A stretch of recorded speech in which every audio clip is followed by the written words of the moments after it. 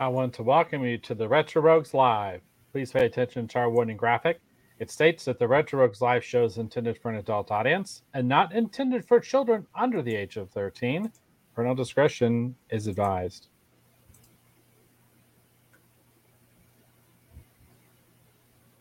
All right, I want to welcome you to this episode of the Retro Rogues Live.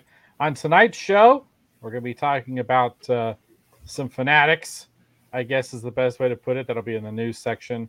We've got some War Machine trading card picks. We also have a little bit of talk about Gene Roddenberry, a lot of other news, different things kind of here and there, probably towards the end of the show, and maybe a little bit of convention talk if we have time. My name is Dave Beatty. I'm one of your hosts for nearly the last 30 years. I've been a professional illustrator and graphic designer. Worked on a lot of fun things that some people have heard of, such as Batman Incorporated, Justice League of America, and even Superboy and the Legion of Superheroes. But enough about that. I want to welcome back my co-host. This is Mr. Eric Alexander. Eric, please tell the folks, hopefully watching or listening at home, some of the fun things you have worked on as a creative professional. Yes, hello everyone. I'm Eric Alexander, also known as Bass God 14. That's Bass God 14, not Bass God. That's Bass God, like a bass guitar. And I'm the Chief Financial Officer of Bad Bob Productions, which is a film production company located in Arizona. Currently, I'm the executive producer on a film called Staycation, which has been filming all over the world via Zoom and on location in California. Very cool, very cool. All right, we're going to start off the show actually with our picks. We always do a collector's corner pick. I've been focusing on primarily trading cards, which will be oddly prophetic by the time we get to the news portion of the show. But for this evening's picks, I have two, and I picked them for kind of a weird reason. So I was thinking about this, trying to figure out what I wanted to focus on for tonight's show.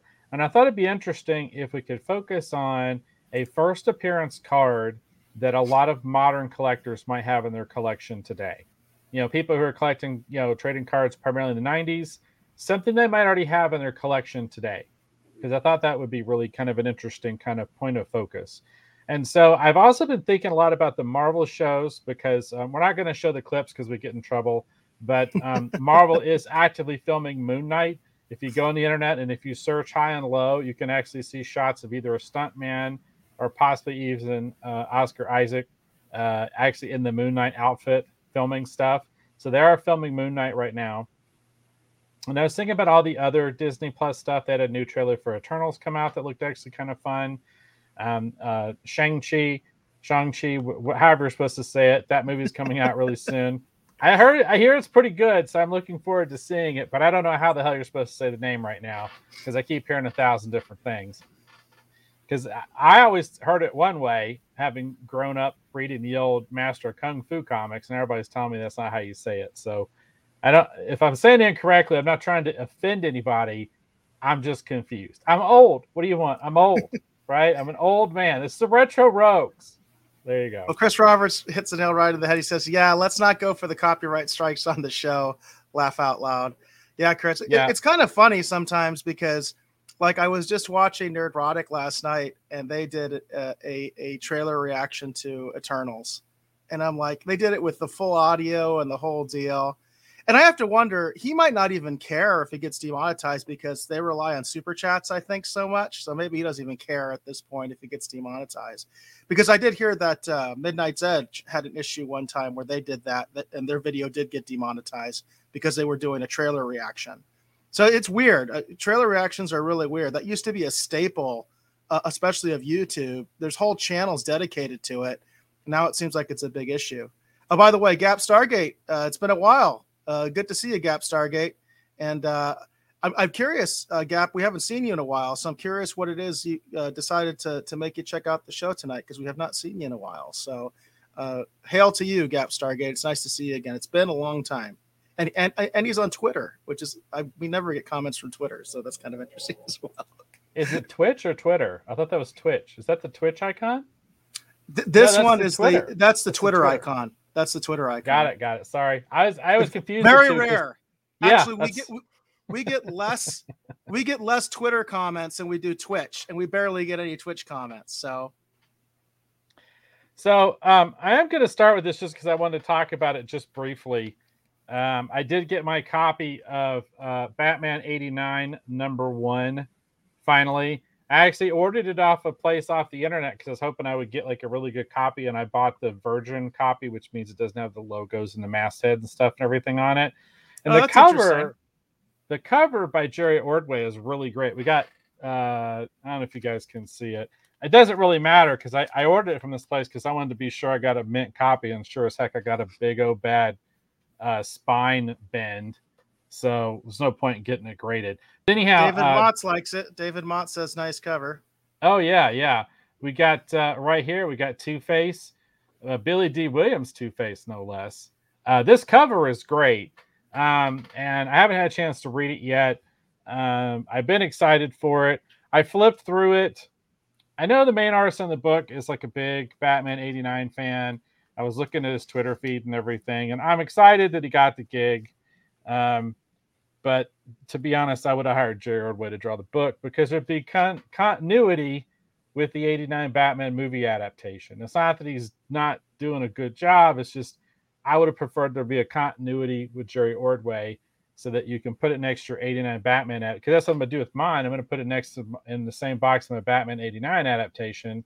And I think it'd been just kind of neat if stylistically the interior art had matched up more closely with that. But that's just my own personal opinion. We're getting off topic, but I wanted to talk about that because it came in the mail finally. So I wanted to mention it. Yeah, Lynn Workman says he picked up the Virgin cover and regular when we were out for Free Comic Book Day. And he says we haven't read it yet.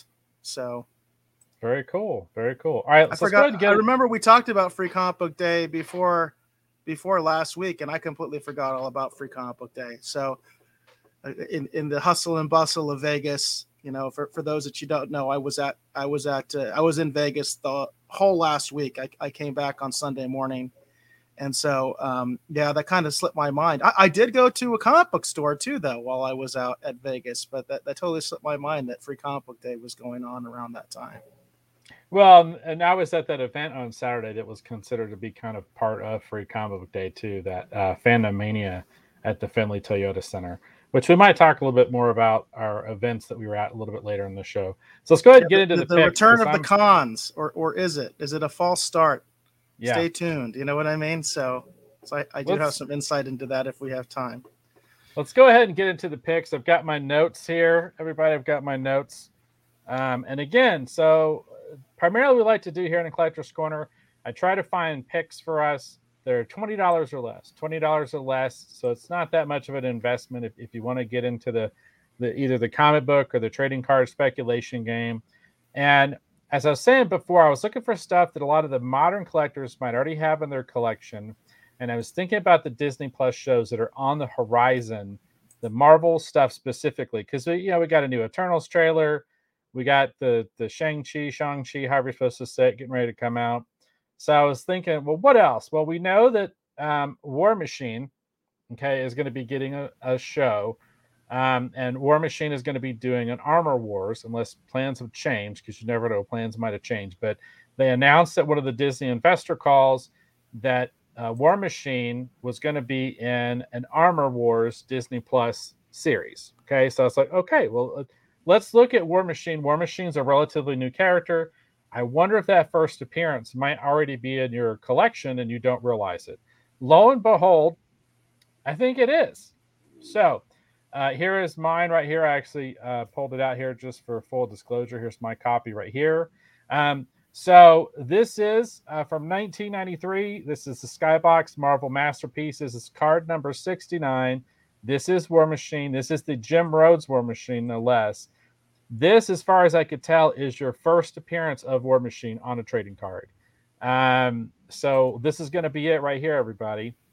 I went and looked at the population account on PSA. There, as it currently sits, there may be stuff percolating, but as it currently sits, there are only 11 graded cards of this in the population account over at PSA, according to their website. So there's not a lot of graded versions of this card out there. But we're going to talk about raw, and we're going to talk about graded, and we're going to speculate on the value. Yes, this Gap Stargate says, nice card. I agree with you. This is a Joe Jusko card.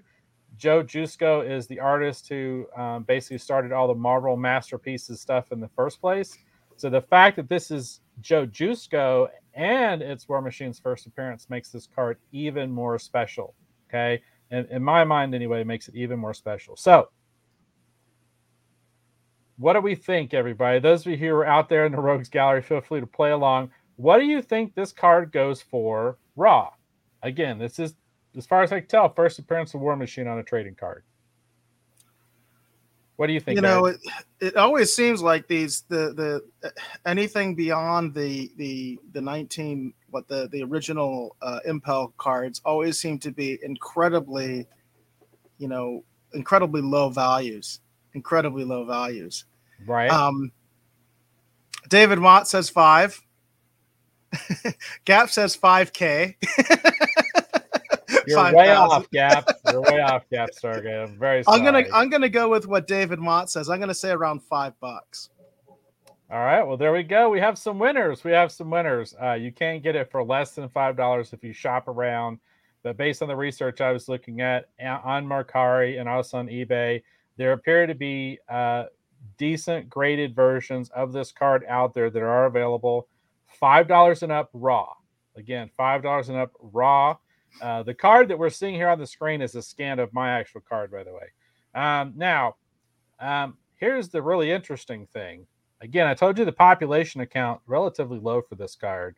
What do we think this goes for graded? Say a 9 or a 10. What do we think? And I'm gonna be honest with you, I didn't find a lot of information for this, but I did find one example. It is what someone is asking more than what it's necessarily sold for.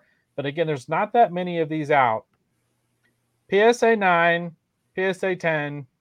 What do we think? What do we think a graded version of this card might go for? What do you think, Eric?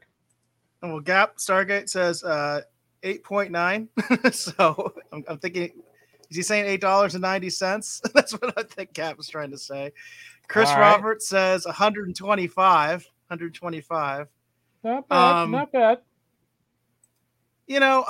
It's so hard with these more modern cards because in some ways they almost seem worthless. And we've seen numerous times where it's like it's not even worth getting them graded. It's like the cost of getting them graded is not even the cost of the card. You know what I mean? Like it's kind of crazy what happens sometimes. The one difference with this card, though, Eric, is going to be this is your first appearance of War Machine on a trading card. There you go. I think David Motz is going with the Price is Right strategy against Chris Roberts because he says 126 when Chris Roberts said 125. Right. So he's definitely going with the Price is Right strategy there. $1. I'm not going to go with $1. Gap is revising his. He says, okay, $50. $50. And Chris is right. This isn't the Price is Right, but David Motz has some fun with that. So, you know what? I am going to go Price is Right and say everybody's overbidding. I'm going $1. $1. Okay, I'm going to go Price is Right and say you all overestimated this one, and I'm going $1. All right. So right now on eBay, you can get a graded copy of this card and a 9.0 for $100. $100. And now here's the thing. I didn't find a lot of actual sales data. That is what someone's asking. That's what's asking price. But I honestly feel like that is not a bad price for this card when you consider, number one, it's a first appearance for War Machine. Number two, it's Joju Sko. Like, it's a really great looking card. And then number three, the population account is relatively low. And when you figure in your grading fees for PSA, that's probably not a bad price. So again, on eBay right now, I found one, $100. Population count low. Again, first appearance, great art. When you figure in the grading fees, shipping, everything else, I think that's actually not a bad price for this particular card because it is a first appearance. So $100. Yeah, that's interesting because we have seen cards like this from these like masterpiece collections that have all that kind of pedigree, not necessarily a first appearance, but otherwise have a lot of the pedigree of good art, good artists, a well done card, and the value is almost nothing. I mean, it's really really low. It's kind of interesting how that goes. It's like all over the place.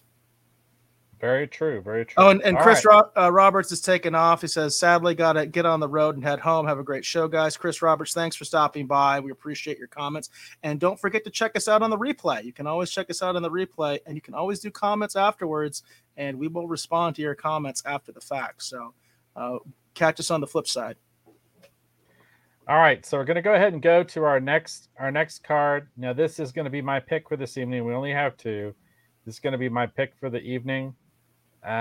This is 1994 Fleer Marvel Masterpieces card number 10. This is the special card, though. This is the War Machine Silver Holofoil. Now, this is my Silver Holofoil War Machine card right here. This is the Hildebrandt Brothers. We talked before about the Hildebrandt Brothers. Actually, previous on the show, they did that amazing Rogue card. This is their rendition of War Machine. So, again, fantastic painted artwork from a really great set, no less. A really great set. So yeah, I like that image a lot. That's a really good dynamic image. I definitely like it. Very, very kind of like vintage classic looking also. You know what I mean? Almost like an Art Deco kind of thing. I mean, it's really, really an interesting, just from an aesthetic point of view, that's a really interesting, version of War Machine. And you can't really see it, but the holofoil is kind of cool. You can see how it's got a little shimmer sheen to it. Yeah, I can see the little shimmer on there. I hope people at home can see that as well. That's pretty cool. It's cool. It's a really cool looking card. I picked this one because this is an early appearance for War Machine on a card, but secondly because this is one of the earliest I could find like kind of specialty cards for the character. And I thought, well, if you're going to pick a second one, this is kind of neat. It's great art. It's Hildebrandt Brothers, but it's also got a little effect. So it's kind of a little nicer than just getting a standard card. So this is the pick for this evening. So what do we think, everybody? Those in the Rogues Gallery, feel free to chime in. Again, what do we think that you would pay to buy a copy of this card raw? Again, this is the Silver Holofoil, so that might throw you off, or it might not. What do we think? What do you think, Eric?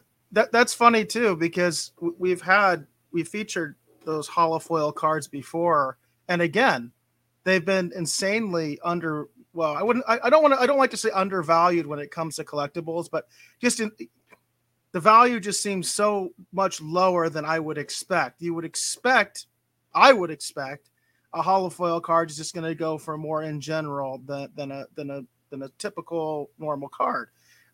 It's just they pop. They look a little bit better, right? We already got a couple guesses here. David Motz is going price of right, $1. He's going to guess we're all going to go way over, so he's going $1. Gap Stargate saying $75. Now we are talking ungraded here, by the way, right? We're talking ungraded. Ungraded. $75. Yeah, I don't think it'd be $75. I'm gonna go like 10. I'm gonna go like $10. That would be my guess. I found some examples of this actually on eBay for $5. So if you shop around, if you look, again, $5 and up. And those were pretty decent looking quality cards, just like the last one. Now the holofoil is kind of all over the place. But I did actually see a couple where they were $5. And again, if you buy them in a grouping of other cards, you can get them for a lot less. The Gap's wheel broke, he said. But it is a really cool card, and you can shop around and get it for a really good price. Now here's the trick though, everybody. I did not get it. Wasn't really able to get any really hard information on the population count for this particular card. But I did find graded examples. I found some, was it SGC or whatever it is, or SG, whatever the sports guarantee company, whatever. I found some graded examples of theirs. I did see a few PSAs. Mostly the information here I've got is actually from eBay on this particular card. But what do we think this one goes for graded, saying a 9.0? What do we think? Geez, I'm like sitting there in my head. Is this one of those cards that's even worth getting graded or not? People get them graded anyway. People get them graded anyway, no matter what, right? What's that? Yeah, I think it is, but that's my opinion. So, well, I'm talking from a monetary standpoint. You know what I mean? So, but then again, maybe that was a hint that Dave was giving me there. So, I'm gonna go $50. Gap Stargate's going 11. He's going $11. I'm gonna go go $50. All right. Well, there you go. $50 has it. I saw. By the way, David really, Mott's got his in as well. He said $50. There you go. There you go, everybody. Yeah, I saw some really good graded examples of this going for $50 and up on eBay. And I saw more than a couple listings actually for it at about $50. So, I mean, it's like $49.95, one of those kind of deals. Like but $50 I feel like is again, a pretty fair value for this card. Number one, it is a silver holofoil. It's not a standard card. Number two, at least in my mind anyway, it's a popular character. Who's been an important part of the MCU for quite a few years now. And then number three, like I said, by the time you figure in the grading fees, the shipping, and everything else, I feel like $50 is a fair price for this card graded if it's a 9.0. So there you go. $50. Yeah, it's always crazy to me about those holofoil cards. You think that they would be going for a lot more than they are. And again, to me, my basis of comparison is the Impel cards. But then again, I think the Impel cards, there is a lot of hype machine behind the Impel cards right now, the first edition Impel cards. And it's just crazy to see the values of those cards compared to all the other Marvel cards, including even ones that are earlier appearances, because we've covered that. We've covered some of the stickers and things like that from like the 60s. We've even covered like Cracker Jack stuff. I mean, yeah. And a lot of that stuff doesn't really compare to what's been going on with the Marvel Impel cards. So it's very true. It's very true. And it's just like anything, it's, whatever there's the demand for, is obviously going to drive the prices. But like I said, War Machine, popular character. He is, as it currently sits, he is slated to get his own Disney Plus show for Armor Wars. So if you're interested in playing in the speculation game, these are the two picks we had for this evening. And like I said, the thing that's kind of nice is, like I said, you might already have this first appearance card in your collection. This is a highly collected series of Marvel cards, the Marvel Masterpieces from 1993. So there's a really good chance you might already have this one. And that's what I thought would be interesting, would be to look at, what does a modern collector maybe already have in their collection and doesn't realize. That's like that Blade card. That Blade card was a really early card too, and I didn't realize that either until we actually started doing research into it. Yeah. So there you go. Yeah, you just never know with these cards sometimes. It's crazy. True. All right, so what do you have for collectors, for the collectors portion of the show tonight, Eric? Well, I did want to give an update on the campaign that I've been following in terms of this is an independent comic book, Jack the Ripper Vampire Hunter. I do like to promote independent content. That's something that I'm going to be trying to do more and more. For those of you that don't know, I was in Las Vegas last week. I did actually attend the Friday Night Tights meetup. We actually did an experimental broadcast last Thursday where I was live on the scene in Las Vegas while basically Dave was there in Prescott at Retro Rogues North, we like to call it, right? Retro Rogues North. And so he was there in the studio while I was out in the field. I was literally at the meetup, and I did get a chance to talk with Gary from Nerdrotic. And although I didn't have him on camera, I did get a chance to talk to him off camera. And one of the things I was talking to him about was, hey, you should promote more independent content on your show. And he said I should. He didn't disagree with me. And we had a good conversation about that. So I try to, put my money where my mouth is. I plan to support this campaign monetarily. It does have 10 days left in the campaign. This is an Indiegogo campaign. It's Jack the Ripper Vampire Hunter. Currently, it sits at $28,965. So, and I think they actually did hit 29,000. I think it hasn't updated because I think I saw Mandy Summers, who is the organizer of this campaign. She's the writer, publisher. It's her company essentially, but she writes the stuff. I think she actually said they did cross 29,000. Maybe it just hasn't updated yet. But they're looking at 452 backers as of the update that I have here. To me, it's got some fantastic artwork. You can get the standard book for $25. So that, to me, that is not too bad, for an independent book. The artwork to me looks amazing. It's from Peter Gilmore. He's the artist from it.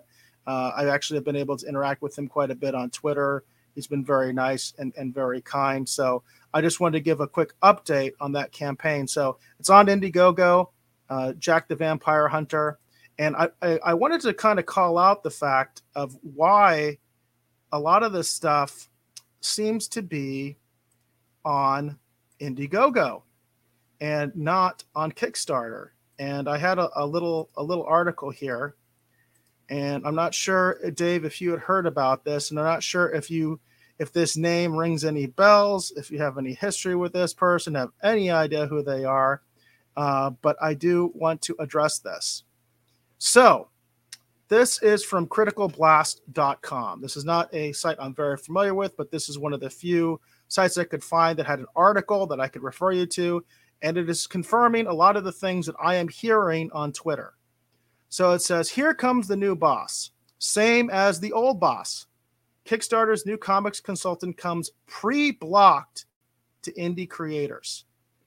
Says for the past few years, Kickstarter and Indiegogo have been more than just competing platforms for crowdfunding comic book projects.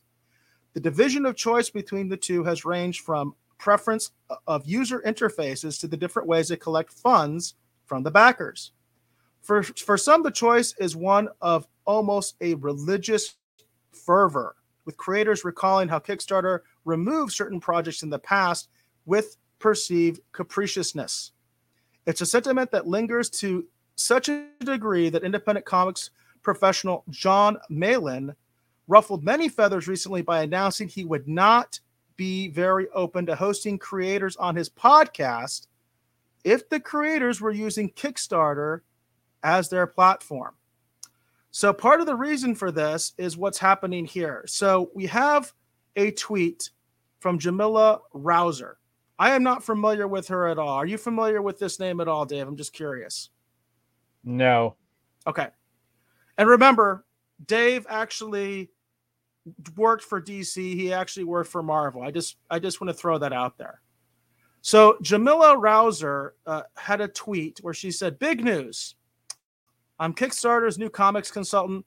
Kickstarter was one of the reasons I felt I even had a chance in making comics the way I wanted to make them, and I can't wait to help other creators. Well, she's not off to a good start, because this is what tons and tons of comic creators are getting. You're blocked. You are blocked. So I decided to do this myself to see if I was blocked, because what the article talks about is the reason they think people are getting blocked is not because she's literally just blocking people, but because she's done what's called a blockchain. And the way a blockchain works is basically you block somebody, like, let's just take an example like Ethan, okay, from All Caps Comics, okay? You take someone like that, you block them, and then you block everybody else who follows him or has his hashtags or whatever. You just block everybody associated with him, and it's like a spider web effect, right? So I did decide to try this myself, and I decided to see what would happen if I did this myself. And so I'm going to show you the results here. So here we go. I have to make sure I have the right Twitter. So here's what happened to me when I try. These tweets are protected. These tweets are protected. So I'm not blocked. She didn't automatically block me. I do follow Ethan. I do follow a lot of the Comicsgate people, which I think is who she's trying to block, quite frankly. I think she doesn't want the Comicsgaters involved with Kickstarter. I think that's very obvious. And so I wondered if because of the people that I follow and interact with, she blocked me. No, but these tweets are protected. And I have to say, yeah, I don't think I have any interest in doing a Kickstarter anytime soon. Not with that kind of attitude. I'm David Mott says it's because you follow me, because I follow David Motts. That's why. Could be, David. Could be. In fact, I think I just recently started following you on Twitter. I think that just happened very recently. And of course, Gap Stargate says, "Damn the blockchain." So, what do you think about this, Dave? You know, you are a creator. You do independent comics. I'd be curious what would happen if you did this. You know, if you're blocked or if her tweets are protected from you. The fact that she has to approve you when she's supposed to be reaching out and helping creators. I'm just curious what you think about this. Well, all right. So here's the deal. I've never been a big fan of gatekeepers for a lot of different reasons. When Len Markman and I did Bushy Tales back in the day, one of the biggest problems and issues that we had to try and overcome was getting a lot of the comic book stores just to carry Bushy Tales in the first place. And a lot of the resistance came from the fact that we needed to get into the Diamond catalog. If we weren't in the Diamond Previews catalog, basically almost all the stores we talked to told us that no, we're not going to carry your book because it's too much trouble to order from too many different channels. And I remember Lynn mentioned on a previous episode, you guys came out right before crowdfunding really became big. So crowdfunding wasn't really an option for Bushy Tales, right? Nope. I mean, that wasn't really a thing yet, you know? And let me be perfectly clear about a few things too. I'm like a diehard independent guy. I've always been an independent guy. You know, I love helping and supporting independent projects. I don't have any problems with opinions and voices that are different than mine.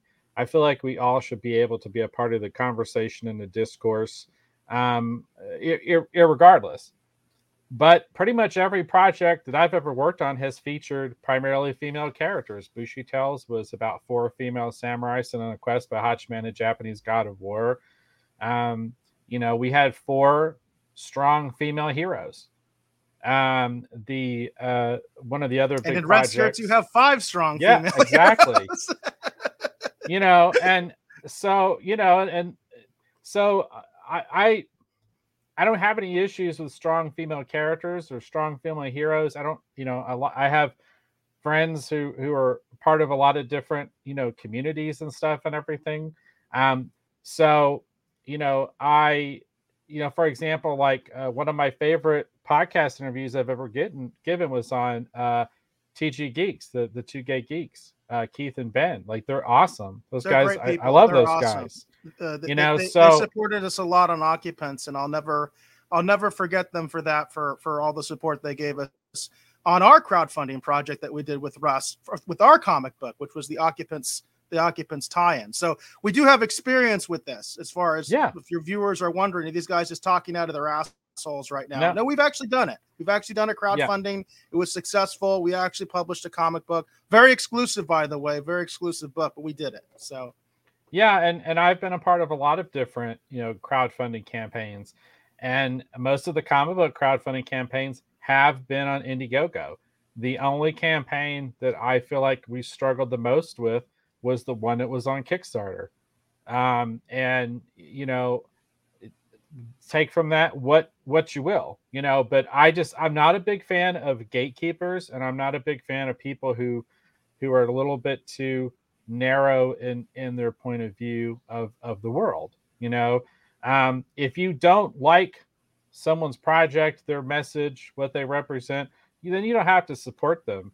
But I feel like at the same point, just automatically, just like, if your goal is to reach out to people to develop and bring projects onto a platform, I just feel like from the jump, you know, isolating a lot of independent creators is a little bit too far reaching in my mind. Now, if you've had interactions with these people and you know you don't like them, that's different, I guess. I don't know. It gets into that weird area, though. But this is a good example that this is not the case here, because she's basically saying, unless I approved you, you can't even see my tweets. Yeah, you know. And to me, I mean, why are you even out there publishing? You know what I mean? Like, right. That doesn't make any sense to me. If you're that sensitive or you need to hide your tweets, yeah, there's a problem there. And especially when you're going into Kickstarter. Kickstarter is a major brand. It's a major platform. Lots of people try to do comics on Kickstarter. Lots of people do comics on Kickstarter. You know what I mean? So, but it seems to me more and more Indiegogo is a place to go. It's much more friendly towards the indie creator. They're not putting up all those hurdles as much as Kickstarter seems to be doing. And this doesn't help with that perception. This does not help. Right. Tweets are protected or you're instantly blocked. You know what I mean? That to me is not a good way to go. We do have a couple comments. Gap Stargate says, damn the blockchain. I agree with you, Gap. I think that's really crazy because, literally a lot of people only follow people because they like to hate them. So that's kind of weird, right? So you follow somebody because you like to rain on his parade, and they're going to block you anyway just because you're following that person. So blockchains to me don't really make a lot of sense. That's very much a shotgun approach, right? Where you're going to hit things that you don't mean to hit, so I'm more of a sniper, if you will, if that analogy makes a little bit more sense. So he also says that's not a cool attitude that they have. And David Mott says, I want to support independent and local, meaning Arizona, because Dave and I were all from Arizona. David Mott's Dave. I keep, okay. When I'm talking about my co-host, I'm going to just have to say Dave. When I'm talking about David Motz, I'm going to say David. You know what I mean? I'll say David Motz. But it's like, yeah, I do want to support more projects in my local community. And that also goes with film. I would love to see more film being done here in Arizona. I've tried to have that discussion with my director, Russ Emanuel, many times. And, it's tough because with film, the infrastructure just isn't in Arizona. It's just not there. But the thing that's cool about comics is you can do a comic book anywhere. You can do a comic book anywhere, literally anywhere in the world. You can do a comic book. So, yeah, I definitely want to support more indie. I definitely want to see more projects happening in my home state. But this is not the way to support independent content, in my opinion. Yeah, I think Kickstarter's made a real bad move here in supporting this person. My big thing, like I said, is I'm not a huge fan of gatekeepers. Right. When you're talking about independent projects and, all the hurdles and all the difficulty that we went through trying to get Bushy Tales into stores. And it was literally like, we had one person tell me that it's like, oh, well, samurai books don't sell. So what's the point? Samurai books don't sell. Interesting. And it was weird because we would submit it, and then it would go through an initial review, and then it would go to these retailers for like a second follow-up review. And we got rejected multiple times. And I've just never been a big fan of gatekeepers. I understand, like, if you feel like the product's not, good for your business or your brand or whatever, I understand that. But just from the jump already being like, no, it's a little heavy-handed in my mind.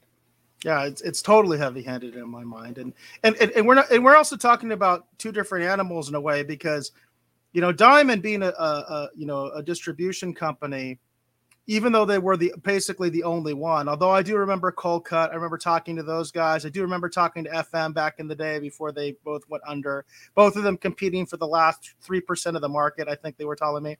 So literally, I had conversations with these guys at San Diego Comic-Con. And they had an open policy, by the way.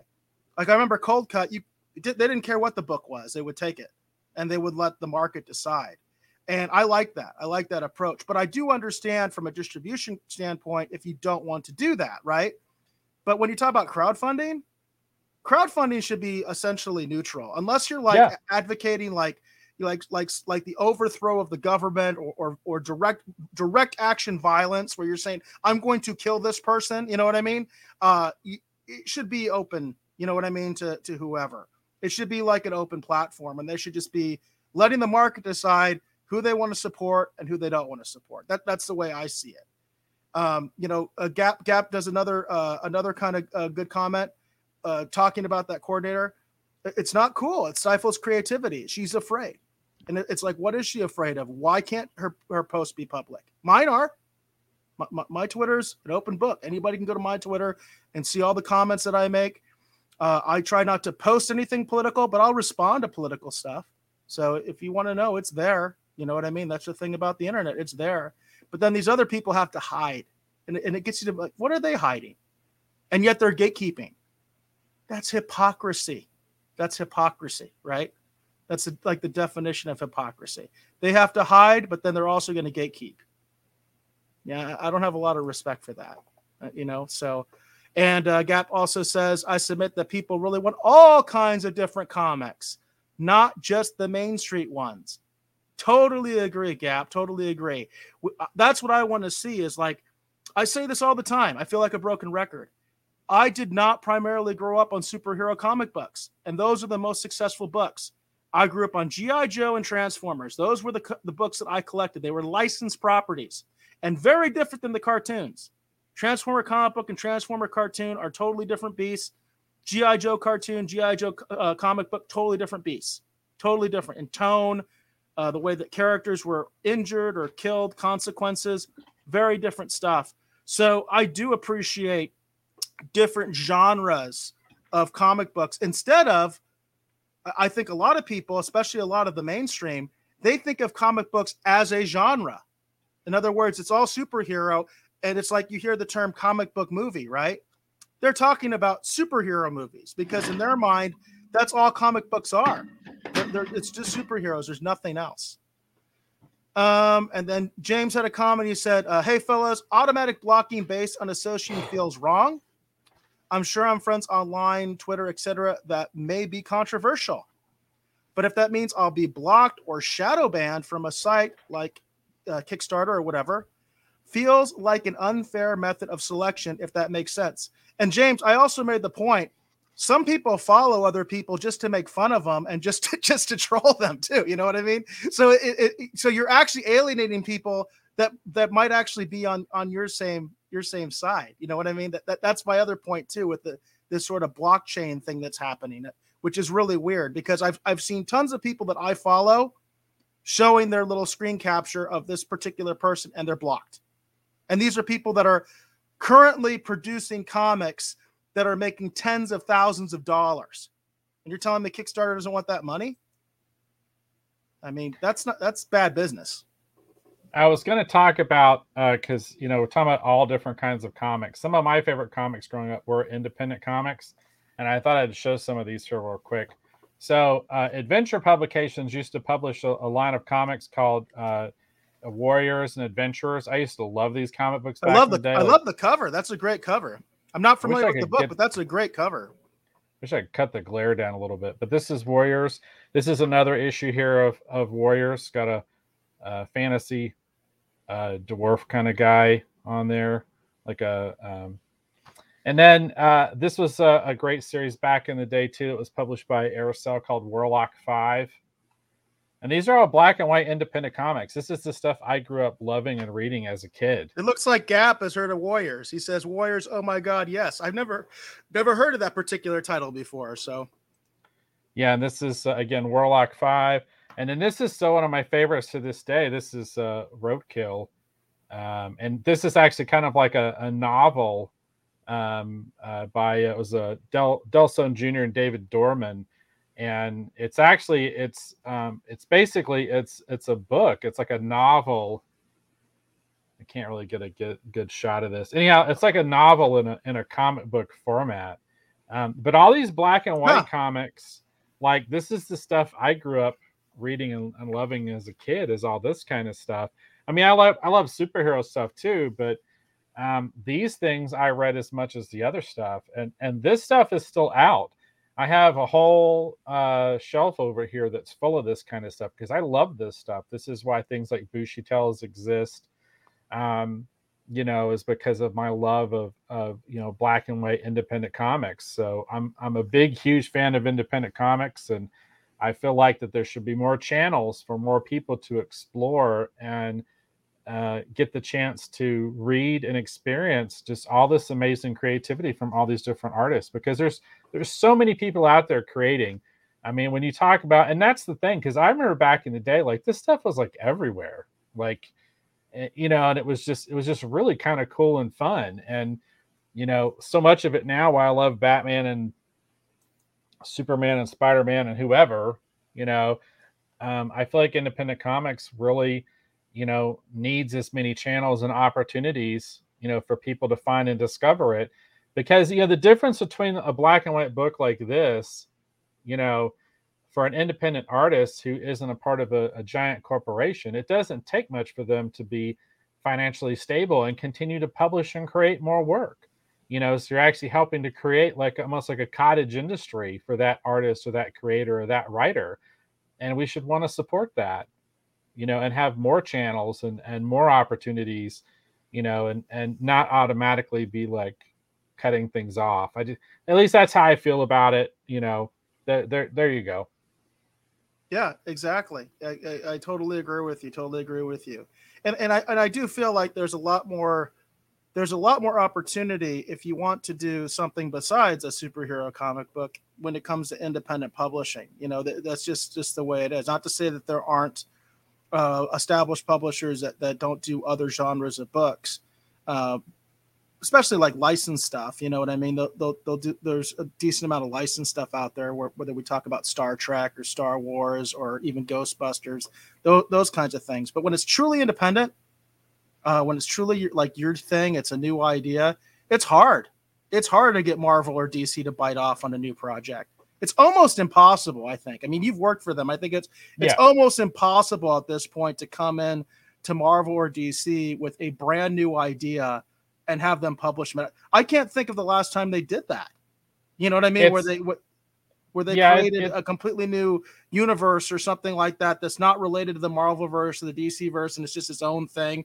Well, DC used to have Vertigo, right? They used to have Vertigo, but that's long gone now, right? So Paradox Press, another thing that's long gone, another DC thing, by the way. So as much crap as we give DC and Time Warner sometimes, at least they've tried, I guess. I don't see it on the Marvel side. I don't see it on the Marvel side. Yeah, I mean, there's definitely been avenues. But I'm just a big believer in, the end, if there's a channel and if you can be independent and you can own and control your own work, you're always going to be better off that way in the end. I mean, sometimes it doesn't work out. I mean, not everything is rainbows and butterflies or whatever the hell, Cotton candy, ice cream. Yeah, there you go. Yeah. It's not going to be that, some things will be more popular than others, but I just, I'm just a big believer in you owning and controlling as much of your own work as you can, because if there is an opportunity there, you're going to have the ability to do more with it than if you kind of hand the reins off to someone else. So I love the fact that there's more channels and more opportunities, hopefully, for independent artists and creators. And I want to see more of that. We've talked more and more about that off the air, that we're trying to find an avenue for this show to be more about that. But still have a little bit of the pop culture stuff in there for people to talk up just in general. You know what Gary from Nerdrotic said to me, I just want to mention this. What Gary from Nerdrotic said to me when I brought this topic up to him, and I thought it was a very good point, and it's very true, and it's really got me thinking if there's something we could do to fill this gap, which is there is no like real central clearinghouse for independent stuff. In other words, it's not readily accessible because basically everybody is doing their own little campaign by themselves, right?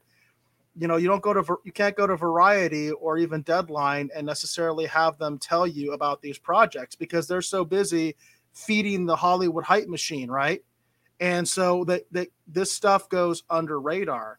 So it really gets me thinking, and I'll even put that out to the Rogues Gallery. It's something to think about if you are part of this, where you believe in promoting more independent content, you want to see more independent content. Think about that. What are avenues that we can do to promote this stuff? That we could provide some kind of a central clearinghouse, a Variety, if you will, or a Hollywood Reporter, if you will, Entertainment Tonight kind of thing that is for independent content where people can find this stuff, easily, because you got to make it easy for people. If you make them seek this stuff out, there are people that will do that, but the mainstream audience, the casual fan, will never do that. You cannot expect the casual fan to go out and seek anything out. They don't do that. They want it to come to them, you know? So just something to think about. Yeah, and then Lynn Workman had a comment. He says, best I can remember, we could never get the cold cuts to return or answer our phone calls. You're correct, Lynn. I actually met the cold cut guy specifically at San Diego Comic-Con. I went to his panel. You guys never did that? Just go to their panel and talk to the guy? I think, to be honest with you, Eric, at San Diego, Lynn and I were constantly behind the booth trying to sell. Right, of course. That makes sense. And so we didn't go to a lot of panels. We were on the floor. Like it was, I remember at one point, San Diego is such a long convention. I remember at one point, I was just kind of leaning on my hands like this, and I was staring off down this long, because the center, the event area is huge, and there was a panel of some movie or something going on, so it was very desolate. And I was just kind of staring off, and you could see different people doing things at their different booths, and I was just kind of leaning on my hands, staring off, and I was just thinking, it's like, I wonder if this was like working at a mall. So, San Diego is very much a job. You get there before the floor opens, and you never know who you're talking to. So you just got to sell, push, push, sell, push. We were this close to getting a movie deal at one point because, we were just constantly like promoting and talking it up. But, sometimes things just don't work out, That's how it goes. But, still you should take your shot and make the effort. Lynn also says, we did have a lot of retailers pick up and support the books before we were in Diamond, and totally appreciate all they did for us, especially the local Arizona and Memphis area shops. And I will second what Lynn is saying. I greatly, greatly appreciate all of the local shops that picked up and carried our books back when, no one would really give us a shot. Like Comics and Collectibles in the Memphis area. I remember specifically Mike Banks with Samurai Comics was a big supporter of Bushy Tales. I mean, it kind of makes sense, Samurai Comics, Bushy Tales, right? But, Mike Banks is a big supporter, and he was an early supporter. And there was some other people who, even though we were local, they wouldn't carry the books at first. So, a lot of kudos, a lot of love, a lot of thank you goes out to those independent, not independent, but those local Arizona comic shops and Memphis area comic shops that picked up Bushy Tales and carried and supported the work.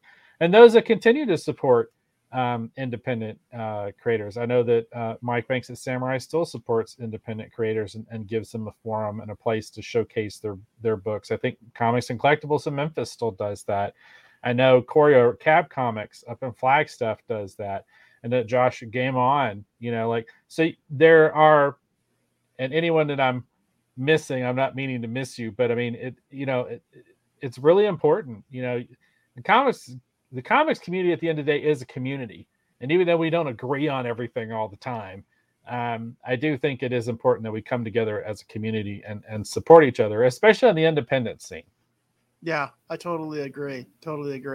I had some good experiences on the local side as well when it came to the book that I self-published. So, and Mike Banks was one of them. So got to give him his props because he's a class act and he does support. He supports local and he supports independent. There's just he's a good guy. He's a really good guy. Let's see what other comments do we get behind on.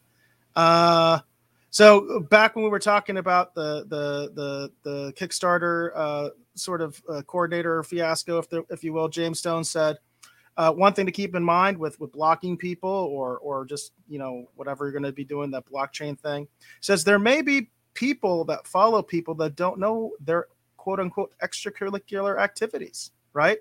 Maybe they're just following because they like the book. And they don't know anything about that person, you know what I mean? And they don't care, you know what I mean? So I think that's a good point. I think that's a good point. And then I think Lynn has a little bit of different perspective. He says, I'm guessing if someone does a blockchain, they may have a good reason, like trolls and worse. Couldn't care less if someone blocks me either directly or indirectly on any social media. Heck, I didn't even know what a blockchain or that I could block until a lot of the nastiness in fandom started happening online.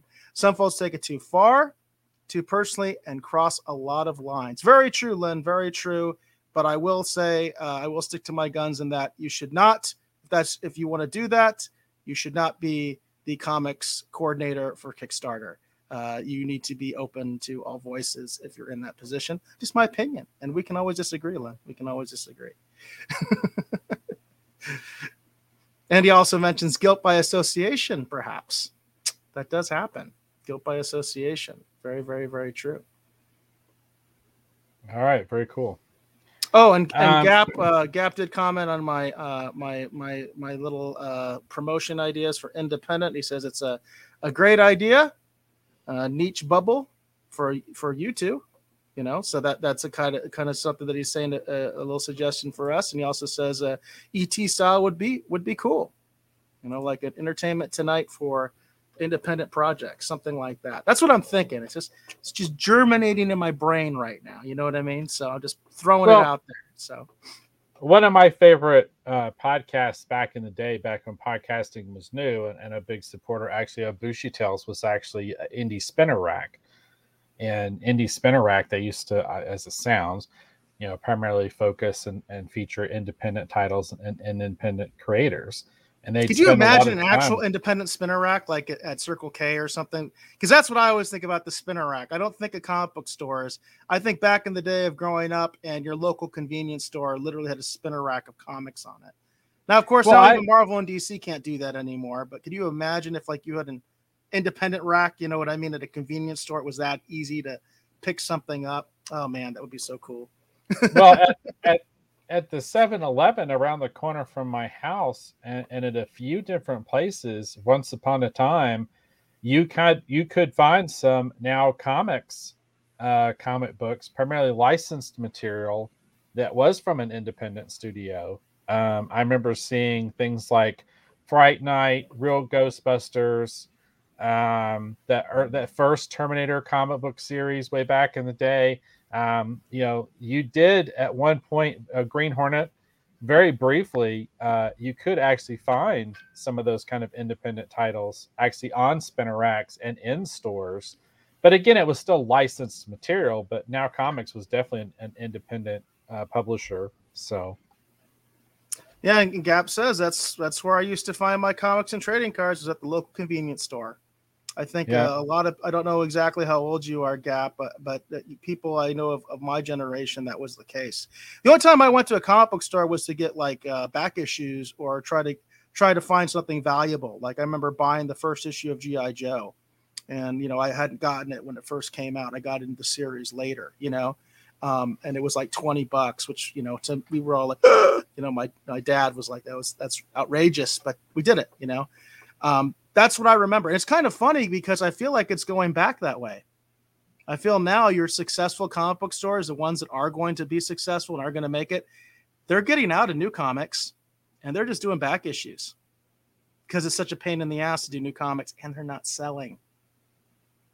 They're not selling. So.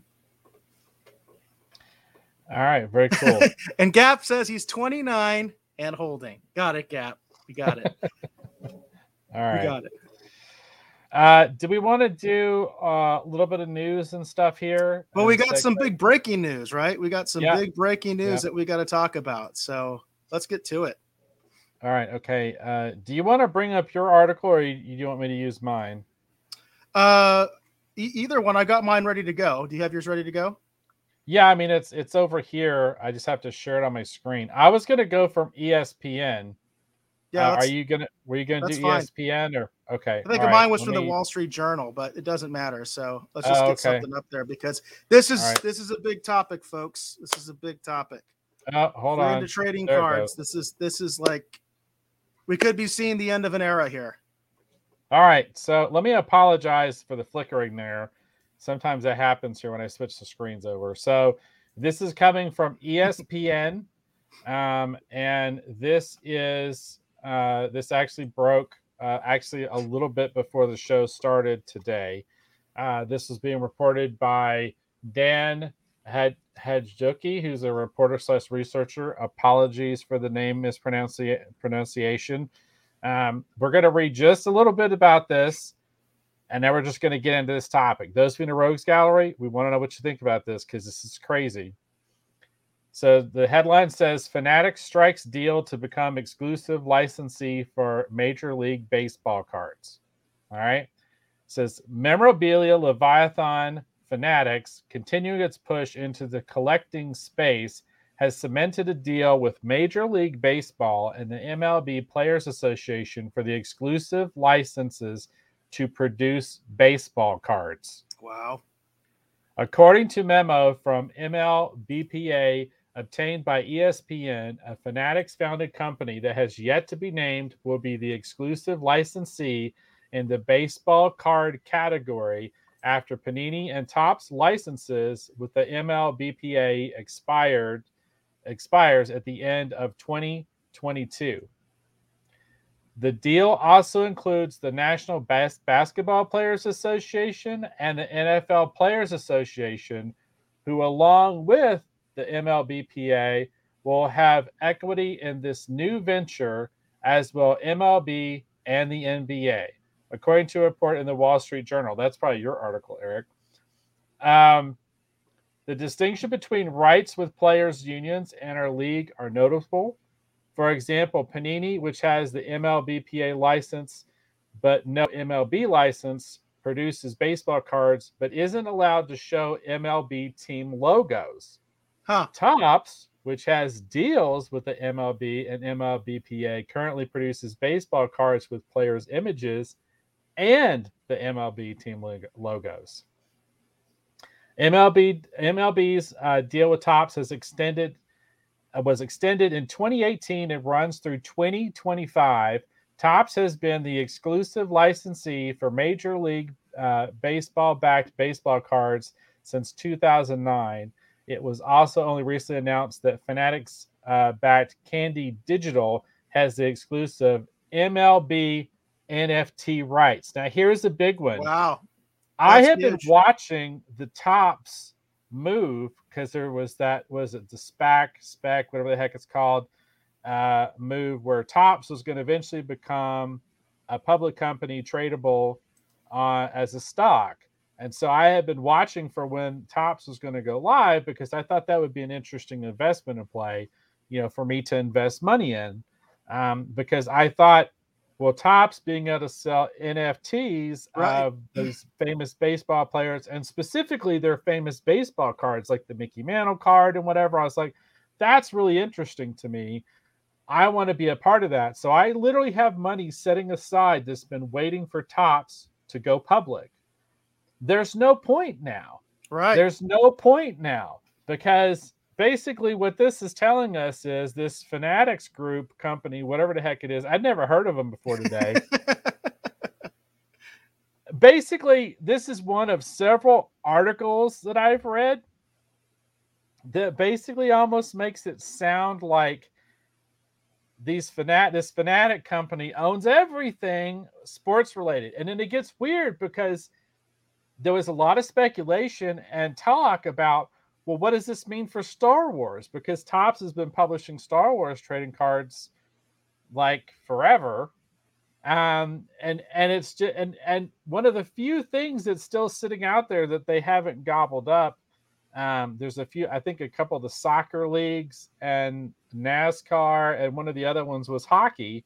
And hockey is actually published by Upper Deck, I believe. And it's just sort of like, well, how is this going to change the trading card dynamic overall? If all of a sudden your two biggest player like Topps and whatever, if they can't really do baseball cards or trading cards of their sports players, and it, like I said, this bleeds over into other things. Absolutely. This is going to impact what's happening with the Topps Star Wars. I just thought this was crazy. And there's been a lot of speculation about what's going on. But what do you think about this, Eric? Well, we had talked about this previously. I think we had talked about Topps, and we were interested in the non-fungible tokens, the NFTs, and we thought that was kind of an exciting thing and a way to get into that without having to get into it. We've talked about Funko as another one. It's a way to get into that without necessarily directly doing an NFT. Because I'll be honest, I think NFTs are kind of stupid, but if I can make money at it, I can make money at it. And that's all I care about. Right. So, if you want to give me your money, give me your money. You know what I mean? But I thought it was exciting because you just never know. I mean, we've seen what's happened with cryptocurrency, right? I mean, you could have made a lot of money. Could have lost a lot of money too, right? I mean, people have lost a lot of money in crypto, but you could have made a lot of money. And I thought Topps was like a soft way to get into this. And now I'm like, I think Topps is going to die. I think Topps is dead. I think they're gone. I mean, it's a dead man walking at this point, Gap Stargate says, oh, hell no exclusive. There goes creativity and variety. Topps was also working with Mego. I did not know they were working with Mego. That's interesting. I actually saw the Mego booth at the event formerly known as Star Trek Vegas. That's what I like to call it since they lost the license. Another person lost the license, Creation Entertainment. They lost the license to Star Trek. So, yeah, it's crazy what's going on. I literally think we could be seeing the end of Topps. Lynn Workman says, Fanatics does a lot of sports merch. See their commercials constantly during NHL games, National Hockey League. Says Nikki has been collecting women's soccer cards by Parkside, and she has gotten a couple autograph cards. So that's interesting. So you're saying as far as NHL, Fanatics already does that. And then as far as soccer, it looks like Parkside is doing some of that stuff. Because I know that soccer to me seems like that's going to be an emerging market, you know what I mean, as far as trading cards, because the sport is incredibly popular internationally and continues to gain popularity in the United States. Like we have a minor league soccer team in the Phoenix area called Phoenix Rising, and I know they want to be major league. Like that's the idea. They eventually want to be major league soccer. So I think that's going to be a continuing area to grow. But I don't know what Topps is going to do. Gap says it's going to ruin the trading cards world. And I don't know. I mean, Topps has been around forever. And I thought that they were doing big things. I thought they were poised to do some big things. Now I feel like they're poised for collapse unless they figure something out. There was some speculation by different people on a couple different YouTube shows and stuff and whatever I listened to. And I heard some people kind of speculating that they could almost see that this is kind of like a power play to kind of eventually buy Topps. You take the legs out from under the company, and then you come in after they've basically been devalued because you took away their major asset, and then you get the rest of the company for pennies of the dollar. I mean, to me, it almost sounds... And really, you're just buying the name. That's all Fanatics needs. Because if Fanatics makes their own cards anyway, all they really want is the Topps name. It's like, what was the Chris Farley movie? Do you know what I'm talking about? Really good movie. I was almost thinking just like Tommy Boy. Yeah. Where they basically, Dan Aykroyd's character just basically wants to take the product that Chris Farley's father had made. He made auto parts, and he basically just wanted the name. And because he could produce the part himself. He was going to close down the actual factory, right? And just, keep the box. You know what I mean? That was all he wanted, was the box and the name, because the name stood for quality. But of course he was going to make it in his own factory. So that, you know what I mean? That's the way they think. That's I just want to throw that out there. I feel like that's the way corporate America thinks. They don't care about the actual company and how they make things or produce things. They're going to do it their own way, right? So right, and the way I was thinking of it is like when you go and you buy like one of these vintage Star Wars figures, right? Like it has the Kenner logo on there, but Kenner technically doesn't exist anymore. I would imagine eventually it's going to be like that. You can still buy a Topps card, but the company that once was Topps, the Marvel Legends line anymore. The Marvel Legends line that I promote all the time is the Kenner Marvel Legends line. It's almost like, I call it like a what if toy. I've got some around here somewhere. It's like it has the Kenner logo on it, but it's made by Hasbro. They're just using the name because Kenner doesn't exist. It's a great analogy. And Gap had a link. If anybody's interested, I actually do want to check this out. www.tots.com/Mego. So this is a press release because I didn't hear about this. So I would be interested to see what the deal is that Top has with Mego. That's an interesting deal. A trading card company with a toy company. That's interesting, especially considering that Mego, for the most part, what I see of Mego today, it's all licensed stuff. So that's interesting. I want to check that out. I definitely want to check that out. That might be a good topic of conversation for a future Collector's Corner. Well, and it would be interesting to talk about it now too, in light of this news. Like, what is? I mean, I really am kind of dumbstruck by what exactly does this even mean. I mean, yeah, and the ramifications for this are so huge. I mean, just imagine if you own a sports card shop and you sell sports cards, like that's what you do.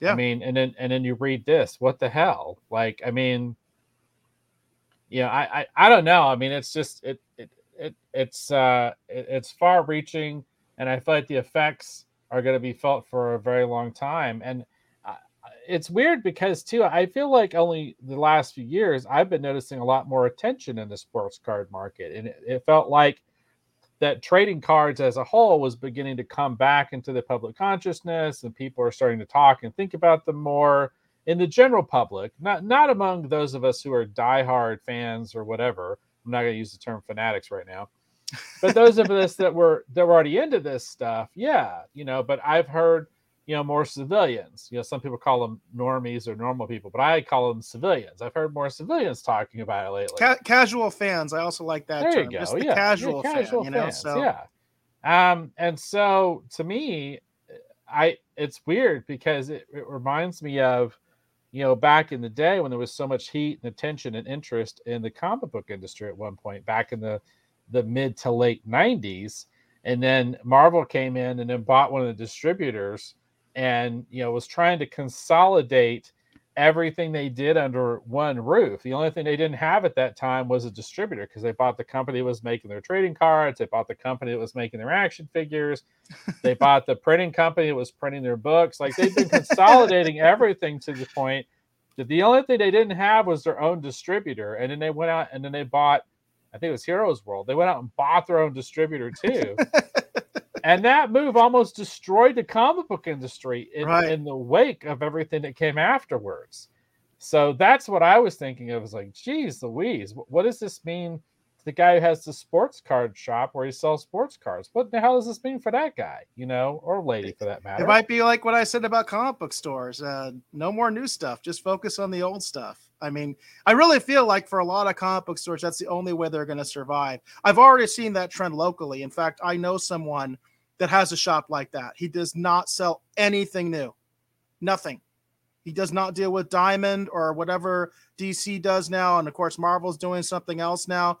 So there's now at least 3 distributors out there, assuming you're not doing like the newsprint type stuff, which I think that's pretty much dead. Nobody really gets comics that way anymore.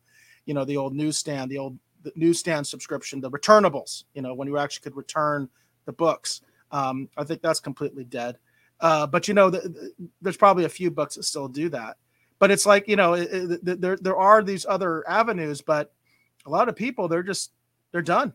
They're not going to do new books anymore, and that might be something that happens with trading cards. We'll just have to see. Lynn had an interesting perspective working at Topps. He said, I had a hard time getting paid by Topps back when I was doing Star Wars cards. It says he wouldn't be surprised at all if Fanatics is buying out Topps. That's from somebody that actually did some work for Topps. That's a really interesting perspective, and I appreciate that. So, yeah, who knows? I mean, who knows where this is going to go? And Gap makes the great point that I think we want to be asking on this show is, what does that mean for non-sports trading cards? Ultimately, that's what this show is ultimately asking the question as well. Is like, what does this mean for non-sports trading cards?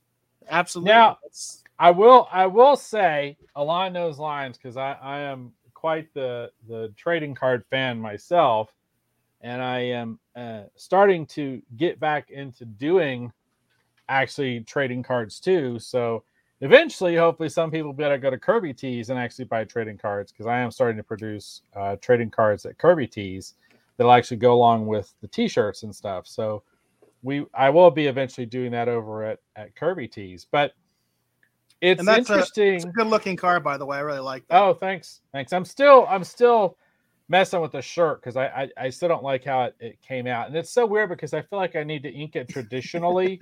Yeah, I feel like I need to ink it in case you couldn't see it, folks. Yeah, sorry. I feel like I need to ink it traditionally and then recolor it and then reseparate it, and I'm gonna print it again and see if I can get it to look better. So Gap digs it. He says that's cool, Dave, because I think that's the first thanks. time Gap has seen that card. So yeah, I like it a lot. He says I'd buy one. So Yeah, there you go. I appreciate that. But yeah, I'm working on a project that will actually go along with the cards and the shirts, and we should hopefully be saying more about that down the road. But yeah, what does this mean for the non-sports card market and those shops that sell the non-sports? I don't know.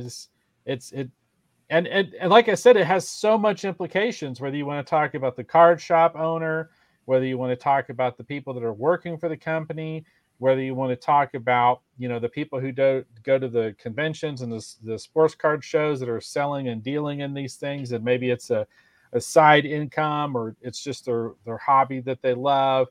And then you turn around and when you talk about like the even like the speculators and people that want to invest in the market, like I had money sitting aside for when Topps went public. Right. There's no reason to do that now, and that's the thing. It's like this has got huge, far-reaching implications. And what kills me about this too, I didn't hear anything about this at all until it broke. It's like it just broke out of nowhere. There was no rumblings about it. I listen to a lot of business stuff and investor stuff like all day. Well, not all day, but most of the day when I'm still working here at the studio. And I'm just like, did I miss something? Like, right. It feels like it just came out of nowhere. Yeah. It feels like it just came out of nowhere, Yeah, it's really interesting. It's really interesting what's going on right now. And I think it's going to have, it's going to have effects that we can't predict. It's going to be sort of a spiral effect where things are going to happen, and it's going to be very hard to predict exactly what happens. But ultimately, I do feel like Topps is on the ropes and is probably going to be acquired because that's the brand name I think they want. You know what I mean? I think the name they have is confusing. I mean, I never heard of Fanatics before. You know what I mean? And I think of Fanatics as a fan, right? I don't think of it as a company. Right. So I could see them wanting to get that brand name. Lynn had an interesting insight into the sort of return of sports cards. He says, I have seen a few sports collector card shows coming back here in Memphis and Nashville lately. Was it one in Bartlett last weekend? A couple others are scheduled for this fall. And that also gets into a topic that I don't think we're going to be able to really cover in depth because we do have one more name topic we got to get into. But, recently I was at the event formerly known as Star Trek Vegas. And Dave, you were recently at a convention as well. And it does seem like some of these events are starting to come back. You know what I mean? As far as these actual physical events. The event you went to was in Prescott Valley, right? Yeah. So, and did you have any insight into how that was going? As far as that was a comic centered show, right? It was kind of more of pop culture. It's kind of pop culture in general. Cosplay and the whole thing. The Fandom Mania event, which was at the Findlay Toyota Center. It was a really great event. Everybody seemed to be having a really good time. It was a great venue too. Like the space was actually really great as well.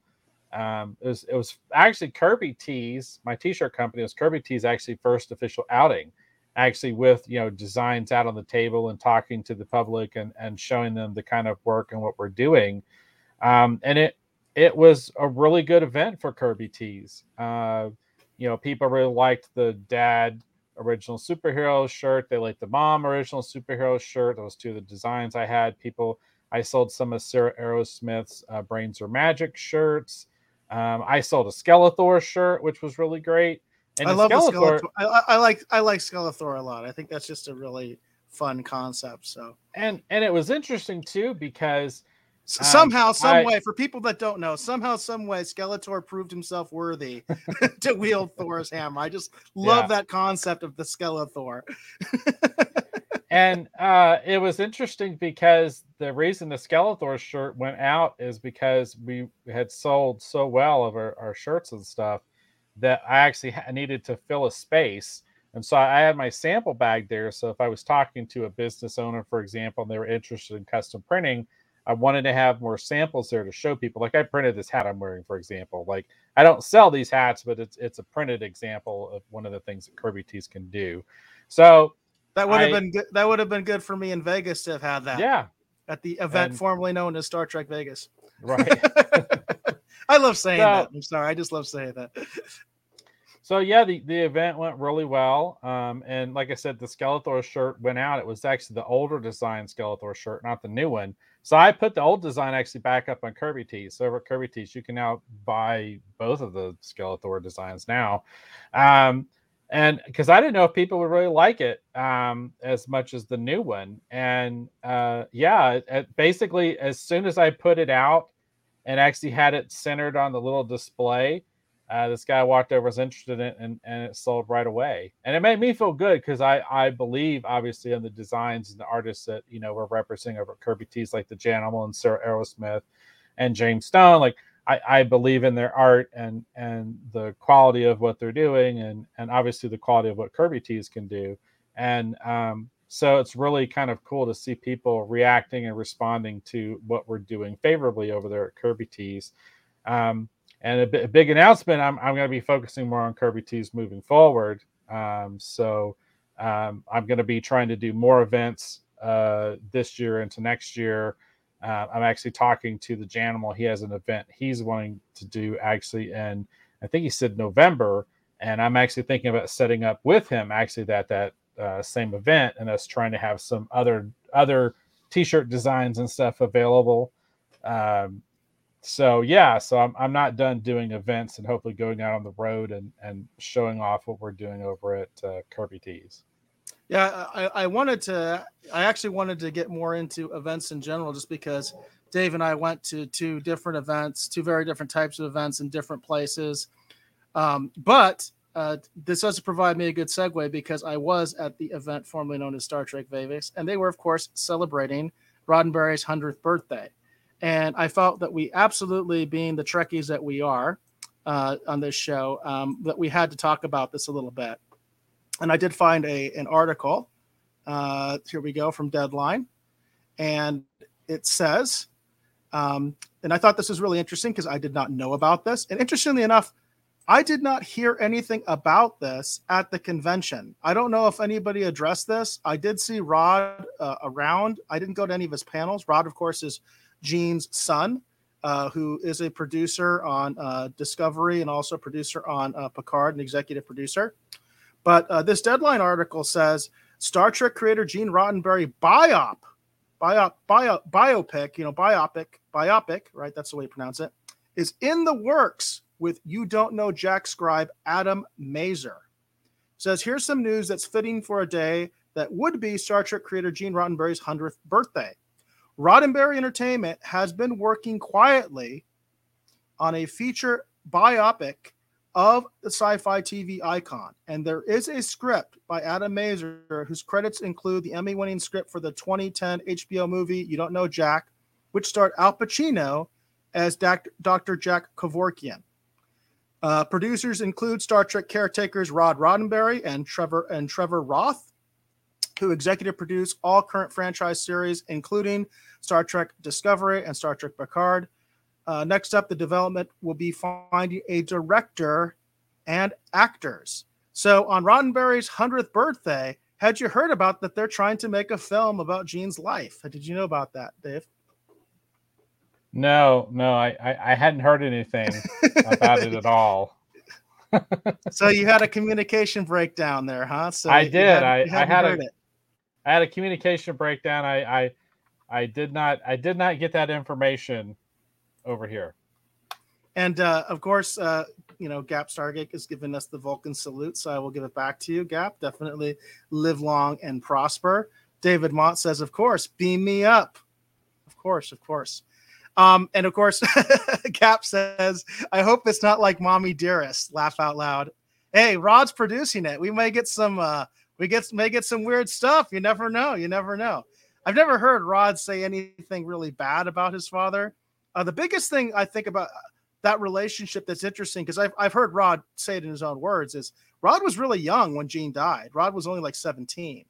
So in a lot of ways, he didn't know his father all that well. You know what I mean? Because he was very young. I also always think it's really interesting. I've always wanted to ask Rod about this. I always think it's interesting that basically Wesley is the same age as Rod. And I feel like that was not unintentional. There's something there that Gene had created this teenager to be on the ship. You know what I mean? That was basically the same age as his son. So I've always wondered if he's really connected on that or not. I don't know if anybody's ever asked him about that. I've always wondered about it because I feel like that can't be just a coincidence that he made Wesley be so young and put him as one of the, the principals, one of the main characters, on the show when he had this young son at the same time. So it'll be interesting. Gene, for people that don't know, Gene really did have a really crazy, interesting life. So his life story beyond Trek actually to me would be fascinating to quote a certain Vulcan. I mean, the man was a combat pilot in World War II. He was a Pan Am pilot.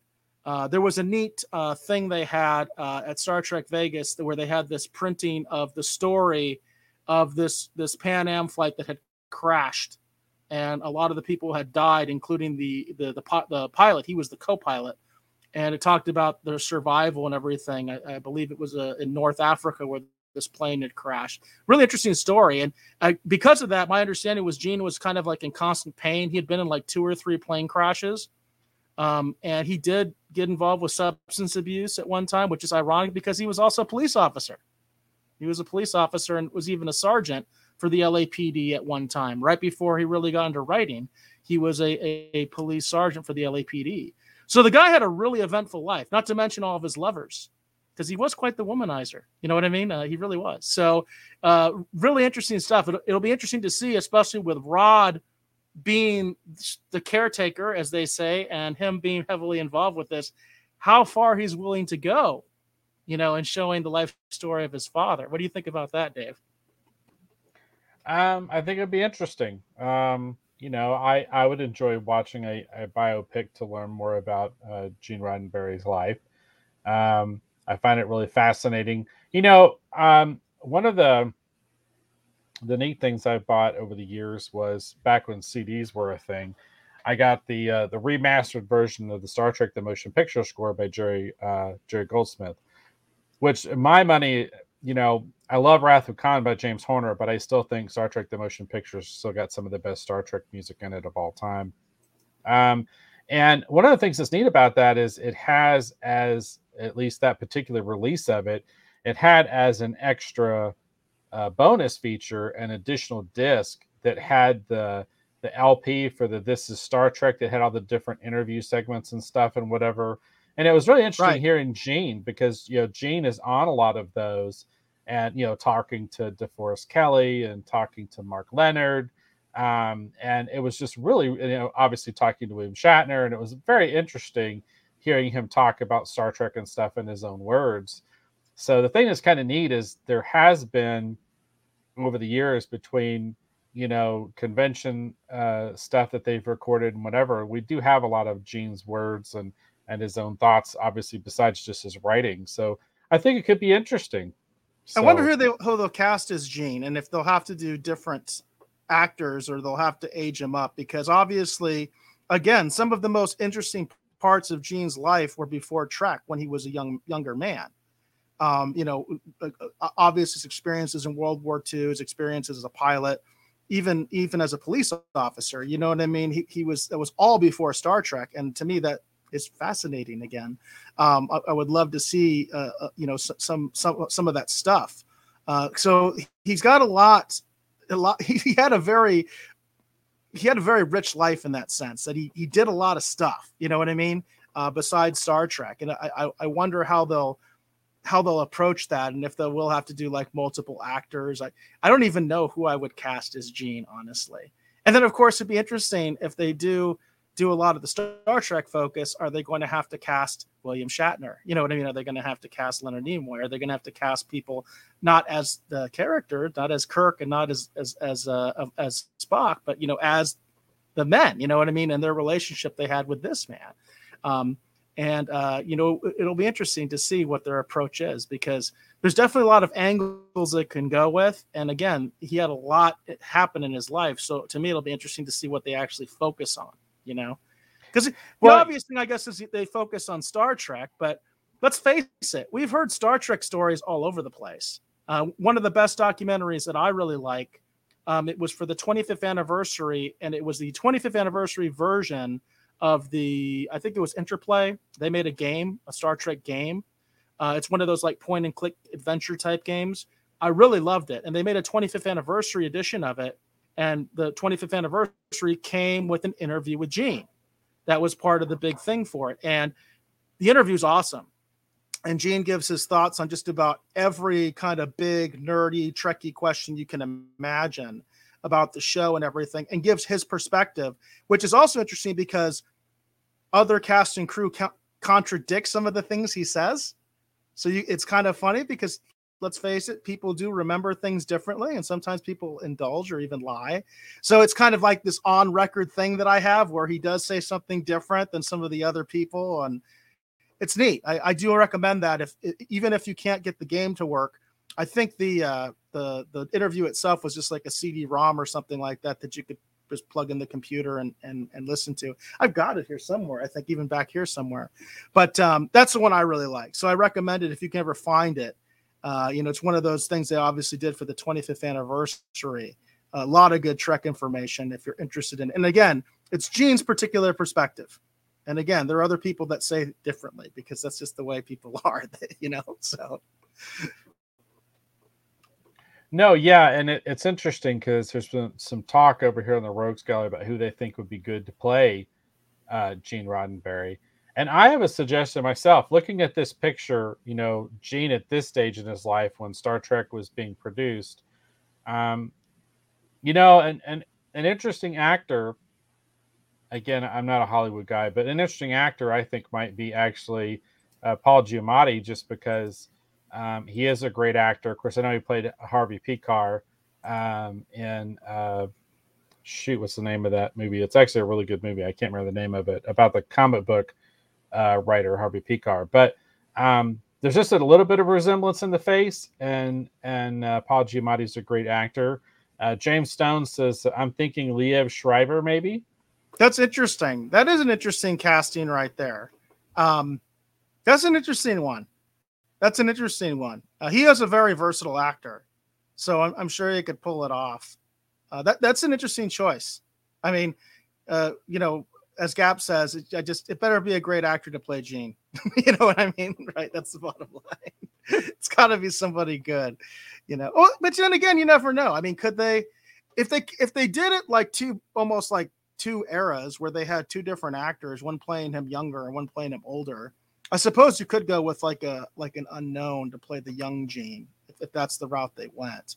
But I don't know, because again, it depends on what the emphasis is going to be. Like I said, I think some of the most interesting things he did was before Star Trek. I really do. I think some of the most interesting things he did was before Star Trek, and it's also the lesser known stuff. It's because everybody knows him for Star Trek. That's the go-to thing. But he had a whole other life, before all that, which I think is really interesting. Well, and even some of the shows that he wrote for before Star Trek too. Right. And the Lieutenant, right? I think that was his big break. Yeah. The Lieutenant, I think, was his big break. And then there's other actors and actresses too that he had interaction with that they would also have to cast. Like, for example, who are they going to cast to play Lucille Ball? That would be really neat. That would be neat. Yeah.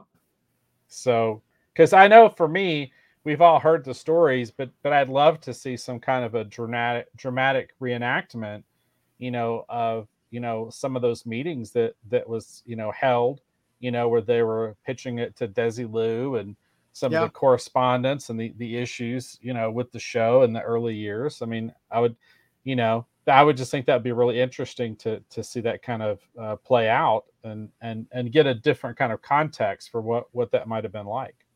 I've worked with Sean Kenny, and he played, Captain Christopher Pike, in the wheelchair and everything.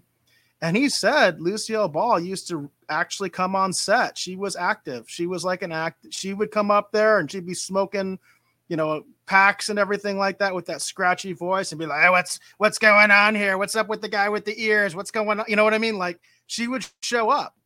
And I never heard stories like that before. I always kind of pictured her up in the office if I pictured her at all. It's almost like one of those things where you forget that Desilu was the studio that made the original series, and you forget the role that Lucille Ball had, and that's also another interesting thing is, even though, Gene Roddenberry is credited as the creator of Star Trek, the fact of the matter is there was a lot of other people involved with very critical decisions. And that's also some place where the contradiction comes in when you hear Gene's version and then you'll hear somebody else's version. You know what I mean? Of how that came to be. How do we decide to do this character this way? Where did the Vulcan nerve pinch come from? Things like that, weird things like that. People will have different perspectives on. And so it'll be interesting to see if they, how they approach it, if they address it at all. You know what I mean? Those little contradictions that have happened over the years where different members of the cast and crew have said different things. So which version do you go with? You know what I mean? That kind of a thing. So it'll be interesting. I hope it goes forward. Obviously, at this point, it looks like, they're still looking for a director. So it's still very early. They basically just have a script. It sounds like, that they've got a script, but they don't have a director yet. And casting, of course, is going to be an interesting ordeal, I think, as far as doing this, because I think there's going to be a lot of people that'll be, like anything Star Trek, they're going to have strong opinions. Gap Stargate goes right to it's like, I wonder what Gene would have thought of Discovery. That's a big can of worms right there, Gap, because there's a lot of people that say that he's rolling in his grave right now. And there's other people that are saying it's great. It's the greatest thing since sliced bread. To me, regardless of what you think of Discovery, it's extremely divisive within the fandom. It's very divisive. But then again, a lot of Trek has been. Watch Chaos on the Bridge. I highly recommend Chaos on the Bridge. If you are a hardcore Trekkie, particularly a Next Gen fan, but also a TOS fan, but particularly if you're a Next Gen fan, you got to see Chaos on the Bridge because they really get into it. And they do talk. They don't always talk very lovingly about Gene on that documentary. They really don't. They get into it. So, and there was a lot of controversy. They get into that. I mean, I remember it as a kid. There were people that were not happy about Next Generation at all, that was happening. And that includes the cast. There's another good documentary I think it's called The Captain's Chairs or something. It's actually Whoopi Goldberg's the host, and they have Patrick Stewart with Jonathan Frakes, and they have William Shatner with Leonard Nimoy. And Leonard and William are pretty adamant that they were not happy about Next Gen at all. I mean, they were not happy about it at all. And they never watched it. They never watched it. And of course, Nimoy was on it and he never watched it. He actually was on a couple episodes. So it's kind of interesting, those perspectives. So yeah, it's not always fun in Trekkieville. Sometimes we have our strong opinions, right? That's what fandom is all about. That's why it's short for fanatic, right? So all right. Well, there you go. All right, cool. Do you have anything else that you want to cover for this episode? No, we went a little bit over than I wanted to. I just wanted to make sure we covered all the stuff that was actually in the description. So I think we've done that. I do want to do one other thing here just real quickly. I'm going to put this up here on the screen. So this broke, actually recently. This is coming from Bloomberg. And the reason it's coming from Bloomberg is when I tried to go to Variety and whatever else, there was too many pop-up ads and stuff.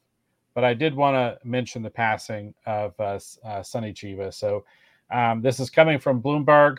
And this was actually via the Associated Press.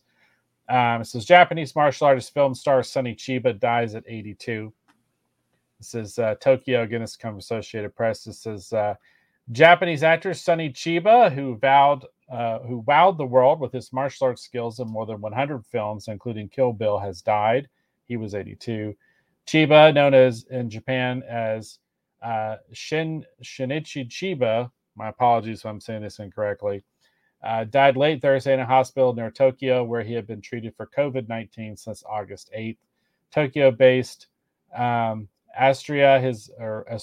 whatever it is, his management office said in a statement Friday, it said he had not been vaccinated. Now, I'm just reading this. I'm not trying to give you a political opinion. I want to talk about Sonny Chiba. It says Chiba rose to started in Japan in the 1960s, portraying samurai, fighters, and police detectives, the English so-called anti-heroes trying to survive in a violent world. He did many of the stunt scenes himself. His overseas career took off after his 1970s Japanese film, The Street Fighter, proved popular in the United States. American director Quentin Tarantino listed his work as among his grindhouse or lower budget kitsch cinema favorites. So Sonny Chiba is one of those just absolutely tremendous actors and martial artists who I was a big fan of. I have always been a big fan of. If you have not seen the Street Fighter movies, I cannot recommend the Street Fighter movies enough, especially if you like old school karate. If you also enjoy just kind of, especially viewing it through a modern filmmaker's sensibilities. If you want to see some crazy stuff, you definitely need to check out Street Fighter. Really, really great films. He was in so many great films. I can't begin to list all of them. But one of my favorite martial arts movie actors, Sonny Chiba, just want to take a moment and mention his passing. Had you heard that Sonny Chiba had passed, Eric?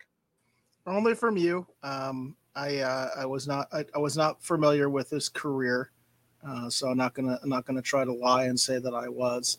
But James Stone obviously knew who he was. He says rest in peace. And Ronnie is not happy about it. I can tell you that.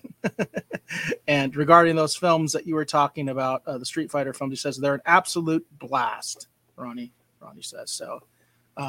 Again, I'm not familiar with him, but obviously the passing of anyone, especially in the pandemic era and all that stuff, it's not to be taken lightly. It's a sad thing. Yeah.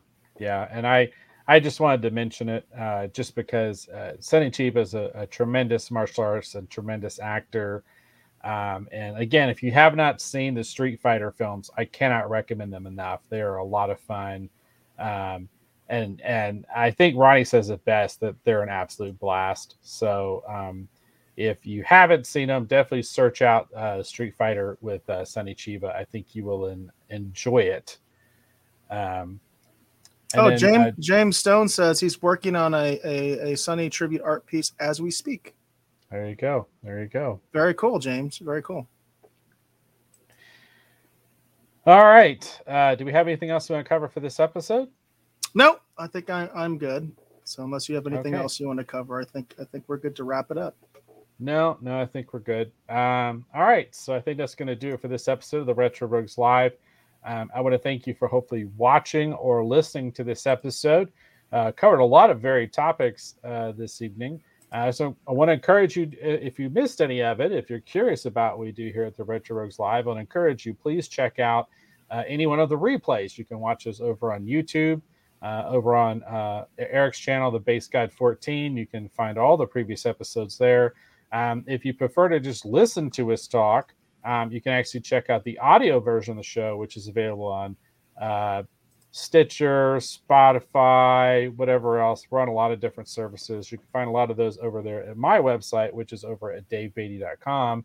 That's www.davebeaty.com. And it's funny, I still say the www sometimes when I do that because it makes you think of home movies and that whole bit with you don't have to say www all the time. We know what it means. And I still do it. It's a joke in home movies, and I still do it. But anyhow, you can find the links actually for the audio show over there. as well as links to the Instagram, all that kind of stuff. If you're curious about my career, there's artwork and stuff on there as well. You can check that out too. But the big thing for me these days is Kirby Tees. That's my t-shirt company. Definitely check out what we have going on over there at Kirby Tees. We got the Skeletor design, which is collaboration between the Janimal and myself.